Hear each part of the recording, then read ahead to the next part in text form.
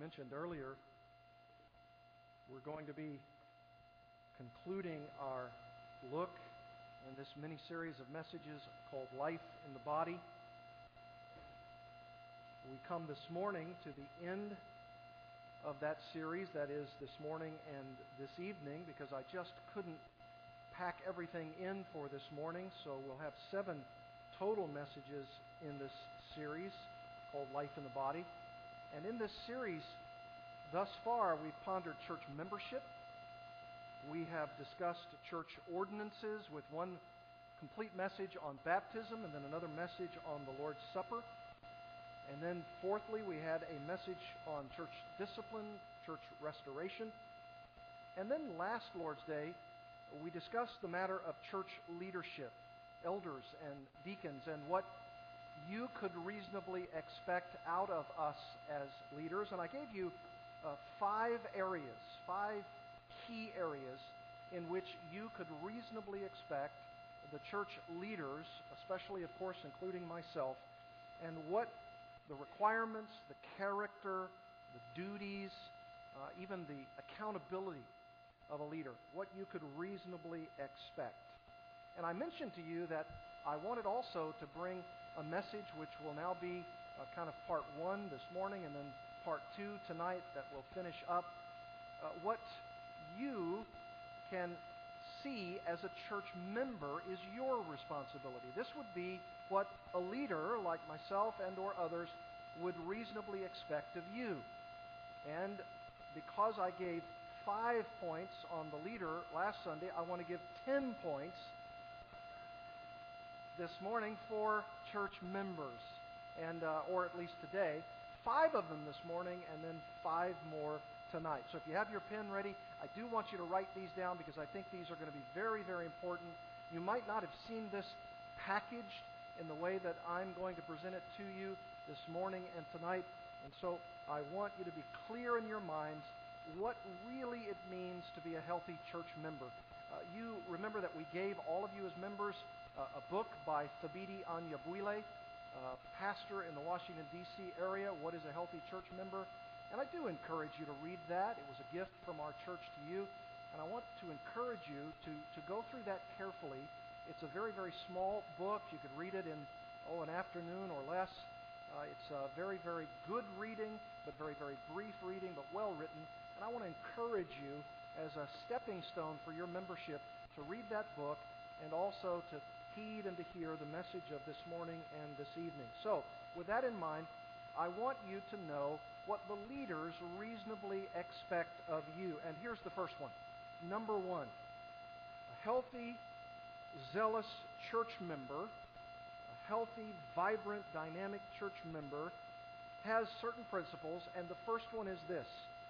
He has the zealous desire to know God and His Word through study and prayer. A healthy church member has this zealous desire to know God, to know God's Word through your own study and prayer. That's the first, and I think, key area that will occupy every successful, vibrant, dynamic church member, because you are growing spiritually, not simply as a result of the preaching of the Word that you receive on Sundays, but through your own personal study of the Word of God and through prayer. And I want to give you a number of passages that you could write down. You could turn with me, of course, in your Bibles, but if I'm going to go too fast, you could at least write these down. And I want to show you, especially from the psalmist, his zeal in desire of knowing God and knowing God's Word. So if you would, please turn, if you can, to Psalm 42:1. That's, of course, a very famous first verse of the psalm. In fact, it was incorporated even in a line in one of the songs that we sang this morning. And in Psalm 42:1, you probably know it very, very well. This is the passion of the psalmist. This is the passion of his heart. Psalm 42:1. As a deer pants for flowing streams, so pants my soul for you, O God.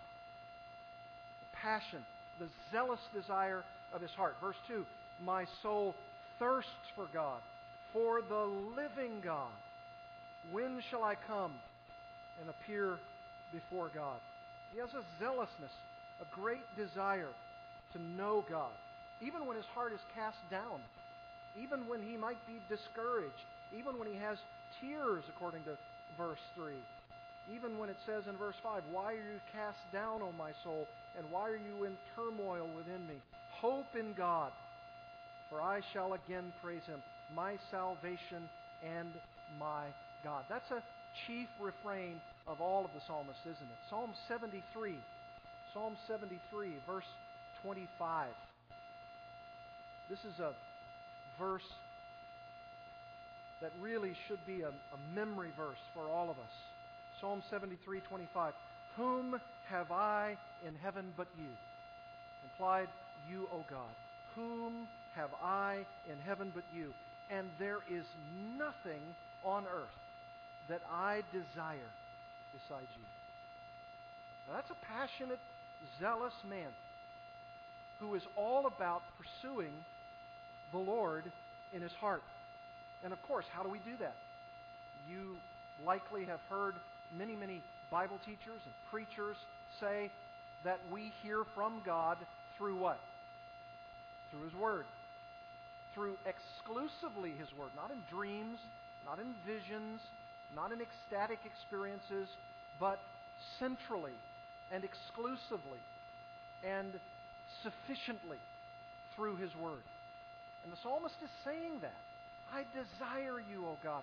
I desire you with all my heart. There is nothing on earth that I desire besides you. Psalm 84. Psalm 84. I read this as I was talking to some of our men the other night. And I read Psalm 84, at least the first portion of it and the last, in our time together with these men. Psalm 84, verse 1. How lovely is your dwelling place, O Lord of hosts. My soul longs, yes, faints for the courts of the Lord. My heart and flesh sing for joy to the living God. And he says in verse 11, for the Lord God is a sun and shield. The Lord bestows favor and honor. No good thing does he withhold from those who walk uprightly. O Lord of hosts, blessed is the one who trusts in you. He's passionate about the Lord. He wants to know the Lord. And you know the Lord through his word. He even says in verse 10, for a day in your courts is better than 1,000 elsewhere. You can tell.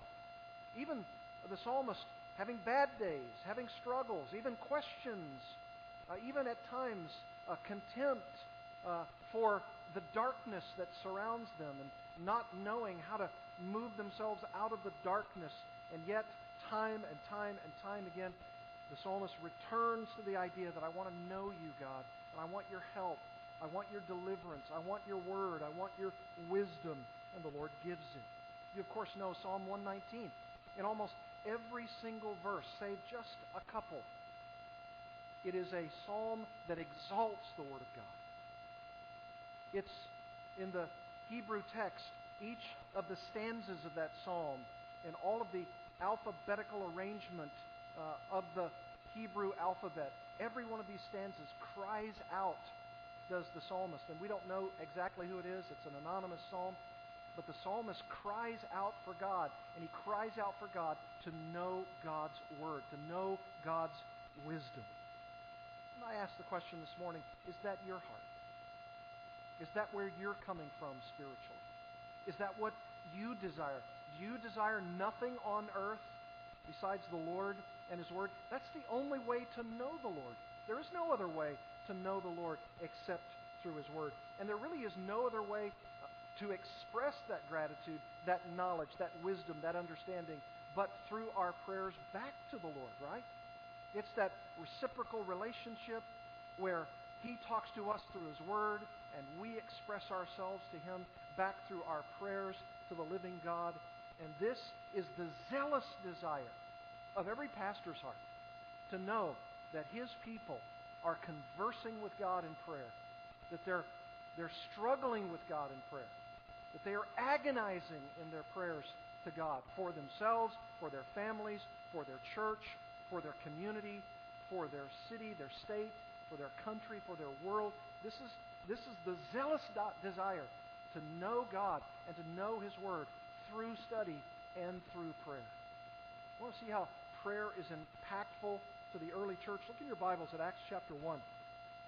We read chapter 2 a moment ago, and the preface, as it were, to the study in the book of Acts in chapter 1 was the early church's commitment, even prior to that, even prior to Pentecost in chapter 2. In chapter 1, verse 14, listen to what it says from that small band of Jesus followers, Acts 1:14.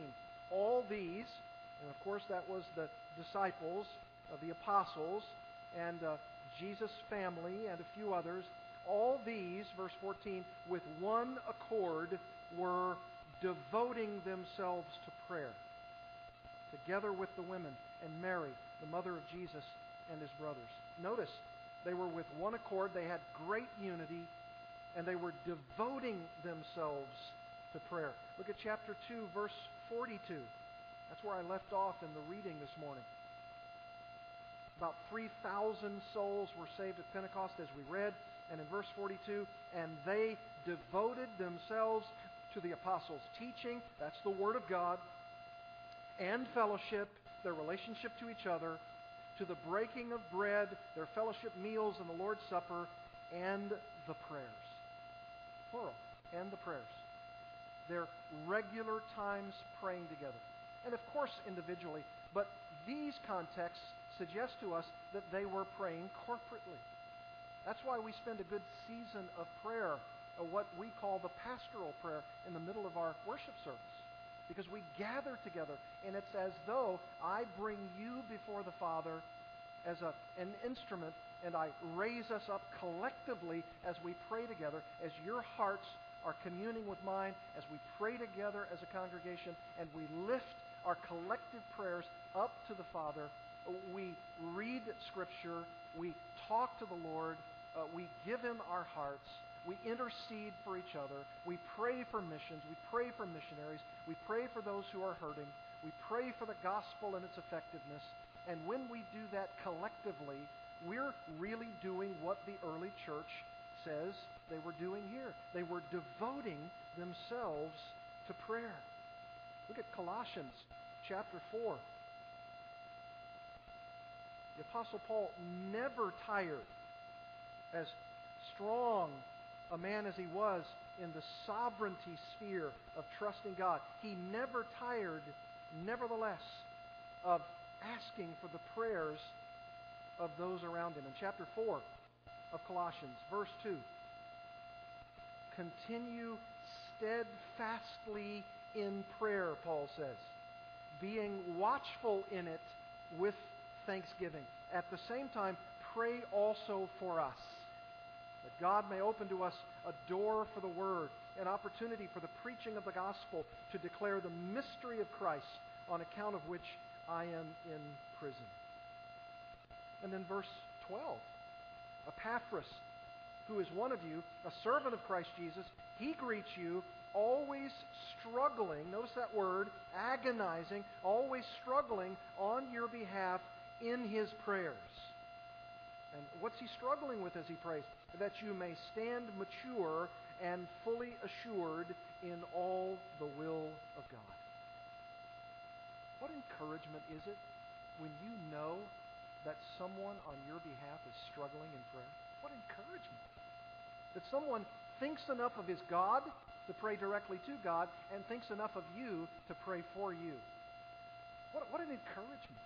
What a joy to know that as a church you have saints praying with you and for you, yea, even struggling in prayer on your behalf. It means everything.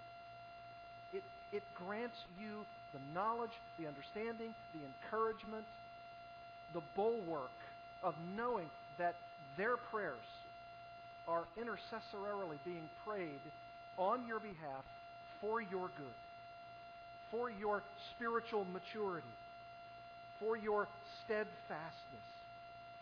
and I would even add, for the struggle that we have against the arch enemy of our souls, Satan himself. Look at Ephesians chapter 6. We're going to get there one of these years. And in Ephesians chapter 6, verse 18 says, praying, after Paul lays out all of the elements of the armor of God against the evil one, Satan himself, then he adds in verse 18, praying, how often? At all times, in the Spirit, with all prayer and supplication. To that end, keep alert with all perseverance, making supplication for all the saints, and also for me, that words may be given to me in opening my mouth boldly to proclaim the mystery of the gospel. There he is again, asking for their effective prayers for the sake of the proclamation of the gospel. So he says, so that my mouth is able to boldly proclaim the mystery of the gospel, for which I am an ambassador in chains, that I may declare it boldly as I ought to speak.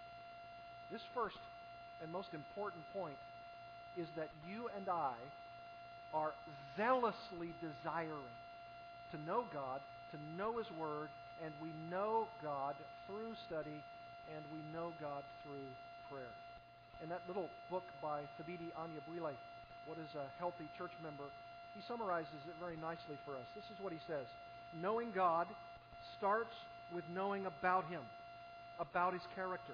Knowing God means following Jesus as a disciple.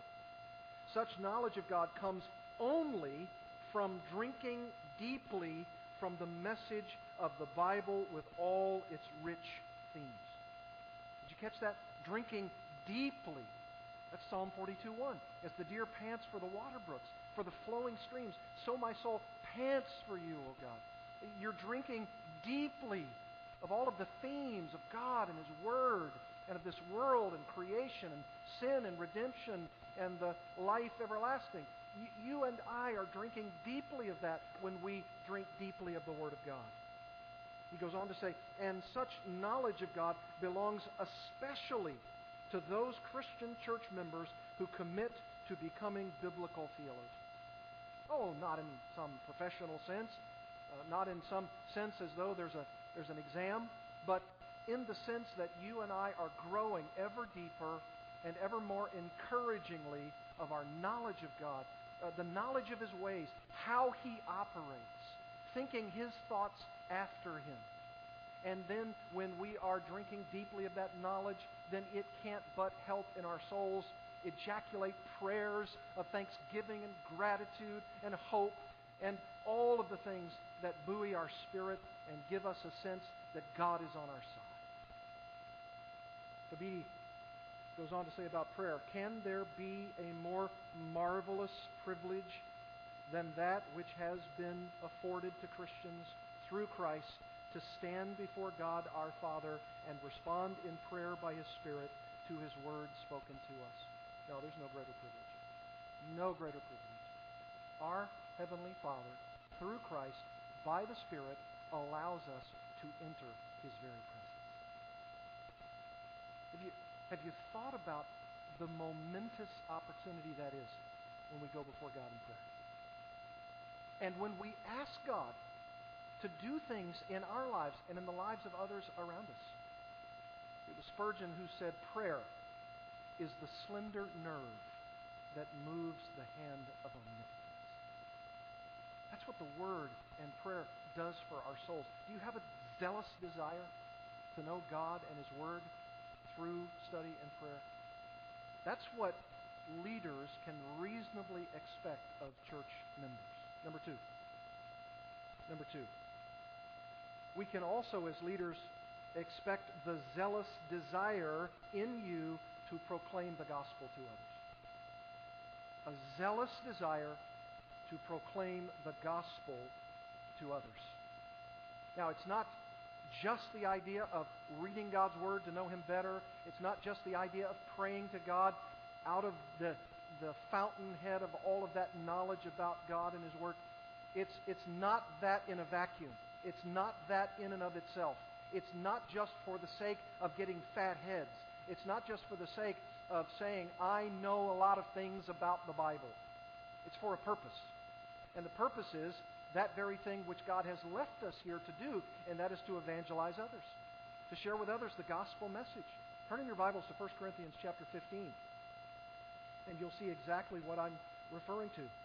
Paul uses a very, very important phrase here when he speaks of this gospel word. He says in chapter 15 of 1 Corinthians verse 1, "Now I would remind you, brothers, of the gospel." That's the good news. That's the good news of Jesus.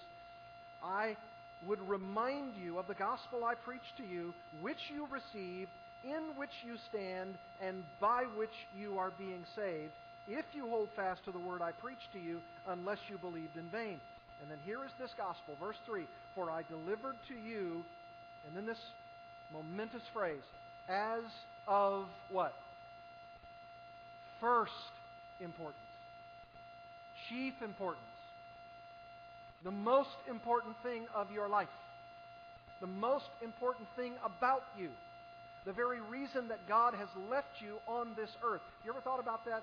The moment that you and I were converted, the moment that we were saved, whenever that was, although you and I might have desired to go to heaven immediately and be with God forever, what a joy that would have been. But God has decided to leave us here for the sake, primarily and chiefly, to worship Him. And through that worshiping of Him, He's given us the opportunity to open our mouths and communicate the gospel. That's why we're here. That's why we stay. And it's through, in part, the gospel that we are sanctified. When we see God working in our lives, and when we see this glorious message for which we then can communicate to others.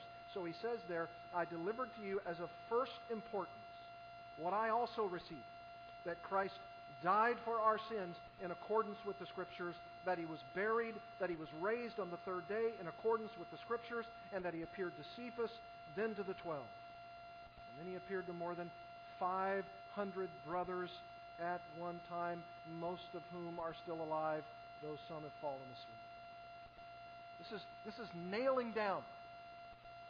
This is absolutely bolting down in concrete that the gospel is something of historical value. Not just spiritual value. It happened in history. It was a fact. It really occurred. And there were witnesses that Paul says who were right there. Over 500 of them, including myself, including Cephas, Peter. And that gospel is that Christ died for our sins, and that He was buried. And on the third day, in accordance with the Scripture, He arose.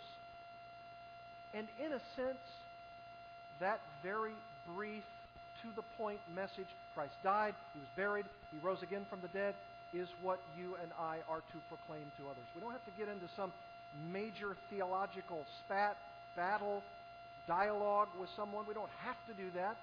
If it lends itself at some point where we have to explicate the understanding of the gospel in a much greater way, then we might have to do that. But pure and simple, to the point, here is the historical fact. Jesus Christ died, He was buried, He was raised from the dead on the third day, and He appeared to many, many witnesses to confirm the fact that they who knew Him before and they who knew Him after His resurrection, truly this is the Son of God. Even that centurion said it right there at the cross. Truly this is the Son of God, and you and I have the privilege of proclaiming that truth. There's a zealous desire on the part of those healthy church members to do this very thing. That's why the church exists. That's why we're here. That's what we're all about. That's what we're doing. Remember the woman at the well in John 4? Jesus witnessed to her. He proclaimed Himself to her. And what does she do?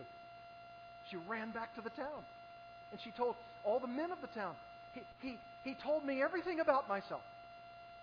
And she witnessed to them. And then they came out to meet Jesus. And they began to ask Him questions. And then they began witnessing to others. We have found the Messiah. That's the way it goes, folks. That's the way it is. That's the way it's supposed to be.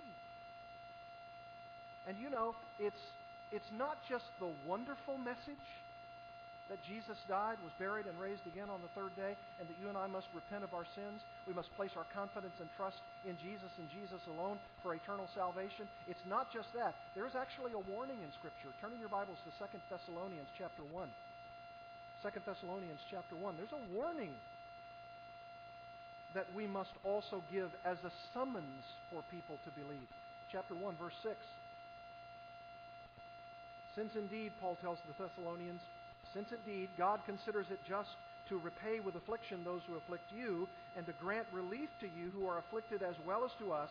And here it is, when the Lord Jesus is revealed from heaven with his mighty angels in flaming fire, inflicting vengeance on those who do not know God and on those who do not obey the gospel of our Lord Jesus. This is a summons to obey, isn't it? It's a command to obey. It's not just our saying to people, hey, do you want to try Jesus? And if you don't, that would be sad for me. I believe it would be sad ultimately for you. Tell them why. Because the Bible says that if you do not know God and if you do not obey the gospel of our Lord Jesus, verse 9, those who reject, who disobey, will suffer the punishment of eternal destruction away from the presence of the Lord and from the glory of his might or power. Now that's not often what we hear. We'll hear all of the goodies that people can receive, all of the benefits of the gospel. But this also says there is a penalty to pay if you don't obey the gospel of our Lord Jesus. And that should motivate us. Motivated Paul, motivated Peter, motivated the other disciples, motivated those from the first century to our own day who are zealously desiring to proclaim the gospel to others. And if you combined our first 2 points, the idea of knowing God through his word, through study and prayer, and this idea of proclaiming the gospel, you could say that our prayers and through our study of the Scripture, in order to be excellent communicators about the gospel, including anticipating objections to the gospel and being able to answer those objections to the gospel, all of those things could bring us to the place where we could say at the top of our prayer list, at the top of our study of the Scripture, is to know God so that we could proclaim that God to others and to pray like Paul said when he asked others to pray for him, that in your prayers, as you struggle for me, pray for me that our opportunity to communicate that gospel would be effective. Now, those are worthy prayers, my friends. Those are worthy prayers. Hey, pray for me as I go out this week. I'm going to be communicating the gospel to so-and-so. I've got a neighbor. I've got a friend. I've got a co-worker. I really need your prayers as I communicate the gospel to this person. I've been so encouraged with Bob Primus, laying in those hospital beds, and every waking moment as I visit him, I don't know, probably 5 or 6 times, and I've said, Bob, how are you doing? He says, look, I need some of those brochures you've been giving me. I've been giving them out to all the nurses. I've been telling them, you got to come to this church. You got to hear this guy preach. You got to know the gospel. You've got to know the good news. Here it is. Let me lay it out for you. And anybody who comes by his bedside, it's as though he's chaining them to that very bed and saying, I want you to respond. Time is running out. There's urgency here. Look at what Paul says in Romans chapter 15. I love this. This is an opportunity for our instruction, as Paul says in Romans 15. These incredible words about his ministry. And he uses, again, this concept of struggling or agonizing. Look at chapter 15. He says in verse 30, I appeal to you, brothers. Now, this is the end of the letter to the Romans. And so he's making this, as it were, final appeal. And he says, I appeal to you, brothers, by our Lord Jesus Christ and by the love of the Spirit. That's a great audience, right? I appeal. What he's saying by that is, I want you to know that here's my appeal, and when I give you this appeal, I want you to know who's listening. I want you to know who's watching. I appeal by our Lord Jesus Christ and by the love of the Spirit to strive together. That's that word, agonizomai. Agony. Striving together with me in your prayers to God on my behalf, that I may be delivered from the unbelievers in Judea, and that my service for Jerusalem may be acceptable to the saints. I want to give a gift of money to the poor church in Jerusalem. I need to be delivered from the unbelieving Judaizers, those in Judea. I need to be delivered from them, and I need your prayers as you struggle, as you agonize, as you strive with me so that I could proclaim the gospel to others. Now that's a healthy church member who strives to do something like that. Praying for themselves, praying for others, praying that the gospel be effective, praying that God will be known through His Word, and our prayers together on their behalf. 2 Thessalonians 3:1 says, "Pray for us, brothers, that the word of the Lord would be sounded forth." That's where we get that English word echo. That the word of the Lord would be echoing evermore in the hearing of the people. 1 Timothy 2:1-4. Prayers, supplications, thanksgiving be offered on behalf of the king and all of those in authority, praying that the gospel would be effective. Jesus said in Matthew 9:36-38, "Pray that the Lord would send out workers into the harvest because the harvest is ripe." That's the way we ought to be praying. That's what should occupy us. Anya Buile says, as church members, our aim is to understand the gospel so deeply, so intimately, that it animates every area of our lives. We want the gospel central to our communication with others, central to how we encourage and correct, central to career and relationship decisions, central to the decisions the church makes corporately, and central to all our habits of life. We want the gospel, the God of the gospel, to take priority in every area of life. It's all about the gospel.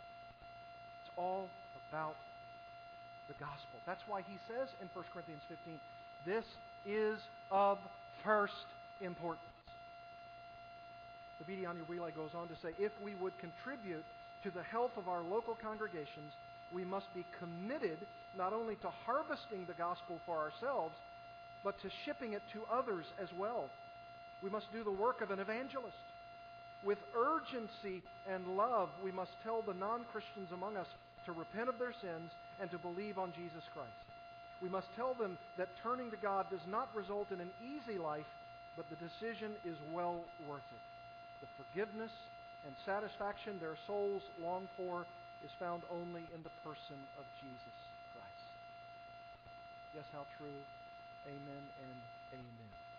Yes, the zealous desire to know God and His Word through study and prayer, the zealous desire to proclaim the gospel to others, and thirdly, the zealous desire to minister to the needs of the body. This is what we should reasonably expect from healthy church members. Their zealous desire to minister to the needs of the body. I told you this before when we had a little core group forming that was to be the seed form of Thousand Oaks Bible Church. There are 4 passages in our New Testaments that give us a sense of our opportunity for ministry among the body, at least in terms of spiritual gifts, spiritual opportunities, spiritual visits, spiritual help, meeting spiritual needs. And it's very easy to remember because there are 2 12s and 2 4s. 1 Corinthians 12, Romans 12, Ephesians 4, and 1 Peter 4. Turn to 1 Corinthians 12. 1 Corinthians 12. This is what the Bible says is your realistic opportunity to meet the needs of the body, to minister to them. Chapter 12, verse 4. Now, there are varieties of gifts, but the same Spirit. And there are varieties of service, but the same Lord. And there are varieties of activities, but it is the same God who empowers them all in everyone. And what Paul is strictly saying is, we all have different aptitudes, different gifts, different abilities, and there are also varieties of gifts, varieties of service, varieties of activities, but it's the same Trinitarian God, the Spirit, the Lord, speaking of Jesus, and God the Father, who empowers them all in everyone. And for what purpose? What shall we achieve? Verse 7, to each is given the manifestation of the Spirit for the common good. Common good. Symphone. That's the word out of which we receive symphony. It's for the symphony of the church. It's everybody playing their instrument. It's everybody doing that which contributes to the common good of the body.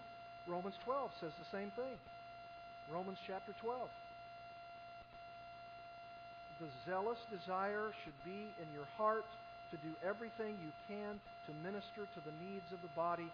Romans 12 verse 4 says, for as in one body we have many members, and the members do not all have the same function, so we, though many, are one body in Christ and individually members one of another. And then he details a representative list. Verse 6, having gifts that differ according to the grace given to us. God is the one who dispenses these gifts to us. Let us use them, he says, if prophecy in proportion to our faith, if service in our serving, the one who teaches in his teaching, the one who exhorts in his exhortation, the one who contributes in generosity, the one who leads with zeal, the one who does acts of mercy with cheerfulness. These are opportunities for ministry to the body. You say, well, I don't know what my aptitudes are. I don't know what my gifts are. I don't know what my abilities are. You know, in one sense, it doesn't really matter. It doesn't really matter in this sense. Find a need and meet it. That's it. That's all. Just find a need and meet it. Anybody can pitch in and help. And then as the Lord shapes and molds the situation and the church and the opportunities, your gifts will come to the fore, and your leaders will help you with that, and others in the body will help you determine where you can best serve. Ephesians chapter 4. 1 Corinthians 12, Romans 12, Ephesians 4, 1 Peter 4. Ephesians 4 says this in verse 12, that God gives pastors and teachers to the body to equip the saints, Ephesians 4:12, for the work of ministry. You see, the pastor's not the guy who's simply and only doing the work of ministry. He's actually equipping the body so that they can do the work of the ministry for building up the body of Christ, Paul says, until we all attain to the unity of the faith and the knowledge of the Son of God. God gives gifts, and he gives an office, the office of pastor-teacher, so that he then and they, as leaders, elders and deacons, ultimately can move the body along in spiritual maturity because they're teaching, they're ministering, they're serving, so that you can mature, so that you can in turn be ministering to each other, so that the whole body is built up in the unity of the faith and the knowledge of the Son of God to a mature man, to the measure of the stature which belongs to the fullness of Christ. 1 Peter chapter 4. And this is probably the one place that gives it in its most succinct categorization. In chapter 4, verse 7, the end of all things is at hand. Therefore be self-controlled and sober-minded for the sake of your prayers. Above all, keep loving one another earnestly, since love covers a multitude of sins. Show hospitality to one another without grumbling. As each has received a gift, use it to serve one another as good stewards of God's varied grace. Whoever speaks, like the preacher, teachers, as one who speaks oracles of God, we only speak the word of God. And whoever serves, that's everybody else, as one who serves by the strength that God supplies, in order that in everything God may be glorified through Jesus Christ. To him be glory and dominion forever and ever. Amen. So now you know. In Romans 12, 1 Corinthians 12, Ephesians 4, 1 Peter 4, gives a sense of the direction of the body so that you and I can have this earnest desire to meet the needs of the body. Whatever our gifts are, whatever our abilities are, God will determine that. He gives them to us. He moves in His providence to make us a fragrant aroma to those around us. We're ministering to people. We just see whatever needs that need to be met, and we want to do everything we can to meet those needs because that's our earnest desire. That's our zealousness. That's what we ought to expect from each other. Should I say anything about the one another's? I mean, that's the way you measure effectiveness in the body. How many of the one another's are being exercised and met within the body? I've said before many, many times, there are many one another's. Without duplicates, over 45 of them in the New Testament. Either telling us who we are with one another, the very ontology, that which makes up who we are, the organic nature of who we are members of one another, and then the duties we have toward each other. What we are to do with and for and to each other.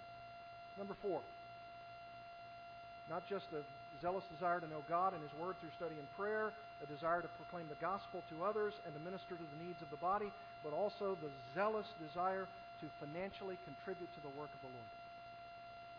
The zealous desire to financially contribute to the work of the Lord.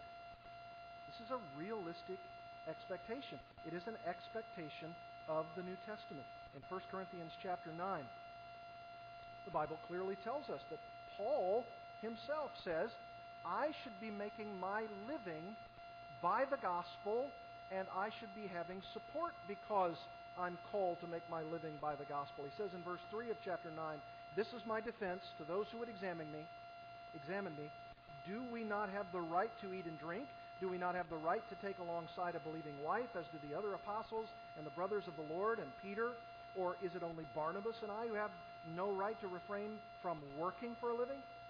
Who serves as a soldier at his own expense? Who plants a vineyard without eating of its fruit? Or who tends a flock without getting some of the milk? And he quotes some of the Old Testament passages about the worker being worthy of his wages, about the plowman who brings the animal in and does that work, and then the farmer shares in the crop. It says, verse 11, if we have sown spiritual things among you, is it too much that we would reap material things from you? If others share in this rightful claim on you, do we not even more? And then he begs off a little bit, as though someone might think, oh, Paul, you're probably just in this for the money. Is that what you're saying? And he says, look, I have the right to expect this, but I'm not going to take that because I don't want you to think ill of me, but I could if I needed. And then he says this in chapter 16, verse 1. He says, here's what I want you to do, and here's why we take an offering every worship service that we have. Chapter 16, verse 1. Now, concerning the collection for the saints, as I directed the churches of Galatia, so you also are to do. That means this is where and who I direct every time. On the first day of the week, each of you is to put something aside and store it up as he may prosper, so that there will be no collecting when I come. And when I arrive, I will send those whom you accredit by letter to carry your gift to Jerusalem. If it seems advisable that I should go also, they will accompany me. What he's really saying is, when you get together, take an offering. And of course, the particular offering that he's talking about here is for the four saints. Take from those who have to give to those who have not. But he sets a precedent here that each week you ought to give, you ought to set aside. Look at 2 Corinthians chapter 8. 2 Corinthians chapter 8. This will help you determine the level of your own generosity in the financial sphere.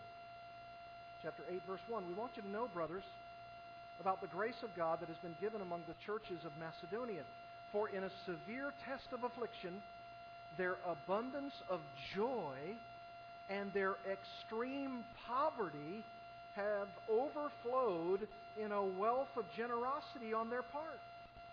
For they gave according to their means, and notice this, as I can testify, and beyond their means, of their own free will, begging us earnestly for the favor of taking part in the relief of the saints.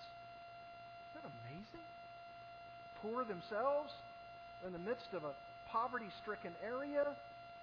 They don't really, in one sense, have the means, but even beyond their means, doing everything they can, they're begging for the opportunity earnestly for participating in financial giving for the relief of the saints. This is amazing. He says they gave of themselves, verse 5, first to the Lord, and then by the will of God to us. Chapter 9, verse 6. Here's Paul's summarizing point. The point is this: whoever sows sparingly will also reap sparingly, and whoever sows bountifully will also reap bountifully. Each one must give as he is made up in his mind, not reluctantly or under compulsion, for God loves a cheerful giver. And someone might say, well, how am I going to meet my own needs? Verse 8, and God is able to make all grace abound to you, so that having all sufficiency in all things at all times, you may abound in every good work. Verse 10, he who supplies need to the sower and bread for food will supply and multiply your seed for sowing and increase the harvest of your righteousness. Saying if you give, God will press it down, shake it up, it'll be overflowing, and you'll be able to give out of that which you receive very generously. God loves a cheerful giver, and he will supply everything you need and more. Philippians 4. Philippians chapter 4. Paul was constantly looking out for the poor around him. He says in Acts 20, I take Jesus' principle to heart. I coveted no man's gold or silver or apparel, and I took the Jesus principle that it's more blessed to give than to receive. And so I'm always looking for an opportunity to take care of the relief of the saints. And he says in Philippians 4:10, I rejoiced in the Lord greatly that now at length you've revived your concern for me. You were indeed concerned for me, but you had no opportunity. Now that I'm speaking, of being in, not that I'm speaking of being in need, for I've learned in whatever situation I'm to be content. I just waited until the time was right, waited until the time in God's providence that you would come to the aid of those, including myself, if I had that need. I know how to be brought low. I know how to abound in any and every circumstance. I've learned the secret of facing plenty and hunger, abundance and need, and I can do all things through Him who strengthens me. And then he says in verse 14, yet it was kind of you to share my trouble. So kind of you. I can echo that. Thank you so much for caring for me and my family. Thank you so much for your precious, generous giving. This is what wells up in the preacher's heart when he knows the sacrifice on the part of others for the sake of the gospel. This is a wonderful thing. All of us, including our own family, we ought to have the zealous desire for the meeting of the needs of the body, and we ought to have a zealous desire for contributing financially to the work of the Lord. Number 5, and finally for this morning, we ought to have also in reasonable expectation the zealous desire to honor and submit to spiritual leaders. We should have in our minds this zealous desire to honor and submit to spiritual leaders. 1 Thessalonians chapter 5. 1 Thessalonians chapter 5, verse 12. We ask you, brothers, to respect those who labor among you and are over you in the Lord and admonish you, and verse 13, and to esteem them very highly in love because of their work. Now, I know that has to be earned. I know that has to be earned over time. And I know a man has to prove himself faithful. I know that a church leadership team has to prove themselves over time. But when they do, it says here, respect those who labor among you and are over you in the Lord, and admonish you and esteem them very highly in love because of their work. Be at peace among yourselves. Remember I shared last time Hebrews 13:7? You can go there. Hebrews 13:7 says, remember those who led you, remember your leaders, those who spoke to you the word of God, consider the outcome of their way of life and imitate their faith. Why is this to be done? Because of verse 17. Obey your leaders and submit to them, for they are keeping watch over your souls. As you're watching their conduct, their lives, they're watching yours. They're keeping watch over your souls. As those who will give an account, they'll have to give an account. Let them do this with joy and not with groaning, for that would be of no advantage to you. 1 Timothy 5:17 says that a preacher, someone who's working hard at preaching and teaching, is worthy of double honor. Both respect in that sense, but also that word time, double pay. He's to be accorded the kind of financial remuneration that speaks of his office, that speaks of his prowess, that speaks of his skill, that speaks of his ability, that speaks of his character. And when you do that, you are honoring and submitting to those you love. Philippians chapter 4, verse 9. Philippians 4:9. I wonder how it is that a man like Paul could say what he does, but he was so zealous, he was so godly, and he's able, under the inspiration of the Holy Spirit, to say in Philippians 4:9, what you have learned and received and heard and seen in me, practice these things, and the God of peace will be with you. What a standard. What a holy standard. What a bar to set for you to be able to say about your leaders, I'm going to follow this guy, I'm going to follow this man of God, and what he has taught me, and what I've received from him, and what I've heard from him, and what I've seen in him, I want to practice those things.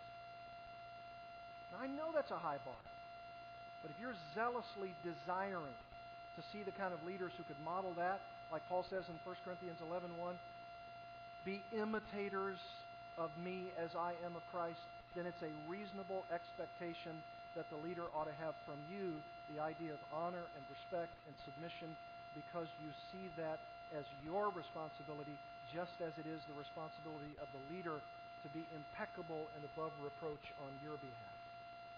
1 Peter 5, first part of verse 5, be subject to your elders. Be subject to your elders. And I don't know if you have run across this particular verse before, a little bit tucked away, but in 2 Corinthians chapter 1, verse 14, Paul says that on the day of our Lord Jesus, that is when the Lord comes back, on that day, you will boast of us as we will boast of you. Wow. Here's this reciprocal relationship between myself and you. I'm, on that day, going to be boasting about you to the Father. And on that day, you're going to be boasting about me to the Father. Because we have this love relationship. Because we have this shepherd-sheep relationship. Because we have this responsibility, this opportunity, this bond of love. And we share it so deeply that on the day of the Lord Jesus, we'll be boasting about each other. We'll be saying, oh, I had a loving, godly, faithful pastor. And that pastor will say, oh, I had a loving, godly, choice sheep to shepherd. And it was a marvelous thing. I couldn't have asked for any better group of people. Now, I know that we all preach a better message than we live, right? I know that. And yet I know that these are the principles and the passages in the Word of God that say in these 5 ways what we can reasonably expect from each other. And because I'm a sheep too, you can reasonably expect these things from me as well. Now tonight, 6:30, we're going to see 5 more that are reasonably expected of all of us. And as we do, we're going to see God work in this church for His glory and for our good. Amen? All right, let's pray together. Father, thank you. Thank you for giving us such a brief time and so many passages. And yet I pray, Lord, that just the weight of these passages, just the sheer number of them, would bring all of us to the place of understanding the heavy yet joyous responsibility of the expectations that are ours as sheep in your sheepfold. Father, thank you for the earnest desire in these ways. And I pray that everyone, including myself, would begin to live these things as Thousand Oaks Bible Church for your glory and for our good. And that others could see this zealous desire on our parts to live out these 5 things and the things we'll see tonight. Oh, Father, bring it to pass and allow us to enjoy the Holy Spirit's power in bringing these things to fruition. May it be so. For the sake of Jesus Christ, we pray.